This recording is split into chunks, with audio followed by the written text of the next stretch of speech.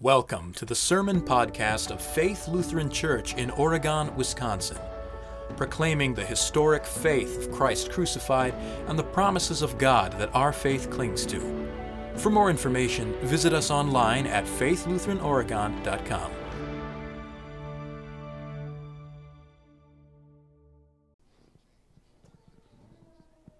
I believe in the Holy Spirit, the Holy Christian Church. The Christian church cannot be separated from the Holy Spirit, from the work of the Holy Spirit. Jesus promised the Holy Spirit in our gospel lesson. But when He, the Spirit of truth, comes, He will guide you into all truth. And the Holy Spirit does not act alone. He does not speak alone. He proceeds from the Father and the Son. So Jesus says, whatever He hears, He will speak. He will also declare to you what is to come. He will glorify me because He will take from what is mine and declare it to you. But how does this happen? I mean, a dove all of a sudden doesn't just appear to us, cooing to us. This happens whenever we hear the Word of God spoken by a fellow believer, or really any person. Whenever the Word of God is heard. And then through hearing, as we are given the gift of faith, we also receive the gift to speak, to confess, to proclaim, and to proclaim what?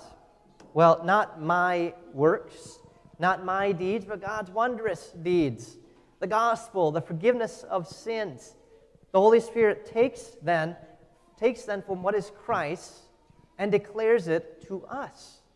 Righteousness, forgiveness, life, and salvation. This is how the church continues on in every generation. The church proclaims the forgiveness of sins. And as the church proclaims the forgiveness of sins, the Holy Spirit is given. And as the Holy Spirit is given, the church flourishes and lives. And then the cycle begins again. The gift of the Spirit is the gift to hear and the gift to speak.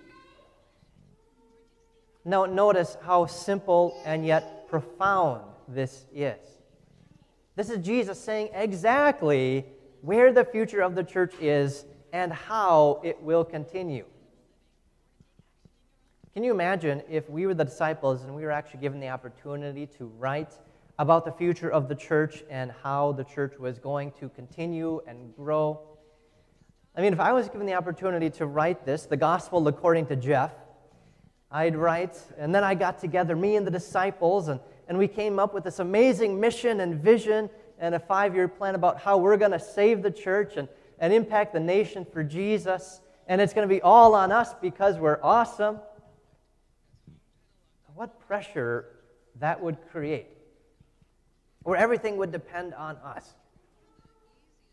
Now, I say this knowing full well that we're going to start to take some steps to talk about our long-term plan in the future just after our service. But the future of the church does not depend on us. We are called simply to hear and to speak, to proclaim the forgiveness of sins. And when we do that, the Holy Spirit is given. And the Holy Spirit goes to work. One of the easiest ways to do this is simply to sing, as we are doing today. There are almost countless studies out there about proving how beneficial singing is for learning and memorizing. This is why we sing. Singing declares things then to me that are then imprinted on my heart. Hymns in the Lutheran tradition are not meant to proclaim my love for God. I don't sing to proclaim my love for God. God's not a narcissist. He doesn't need me. Rather, hymns are there to proclaim God's love for me and for the world. In that, God is glorified. Because the Holy Spirit working through your voice goes to work. The Holy Spirit working through your voice takes from what is Christ and declares it to the child sitting next to you, to the person in despair sitting behind you, to the person with doubts sitting next to you, and also to the sinner in the pulpit standing in front of you. And the Holy Spirit is also using their voice to comfort you, to declare God's love for you.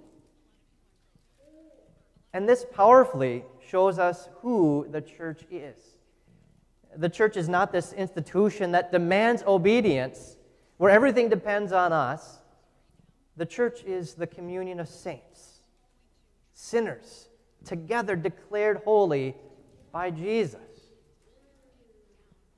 The hymn we just sang, you heard the choir sing the first two verses.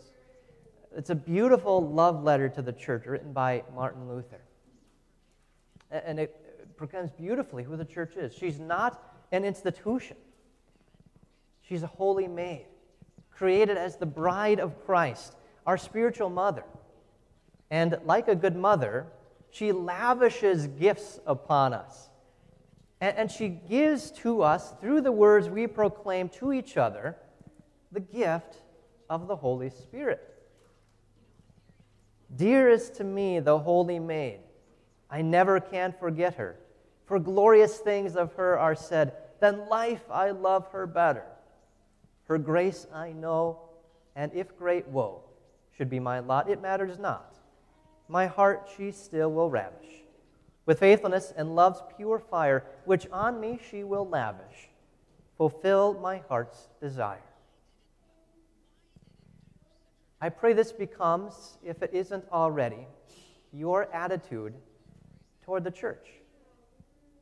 Love her more than your life. Love her more than your life. Because she has what you need in times of woe and in times of blessing. Everything the Father has, through the work of the Holy Spirit in this Christian church, this holy maid, the Holy Spirit declares to us. In Jesus' name, amen. Glory be to the Father, and to the Son, and to the Holy Spirit, as it was in the beginning, is now, and ever shall be, forevermore. Amen.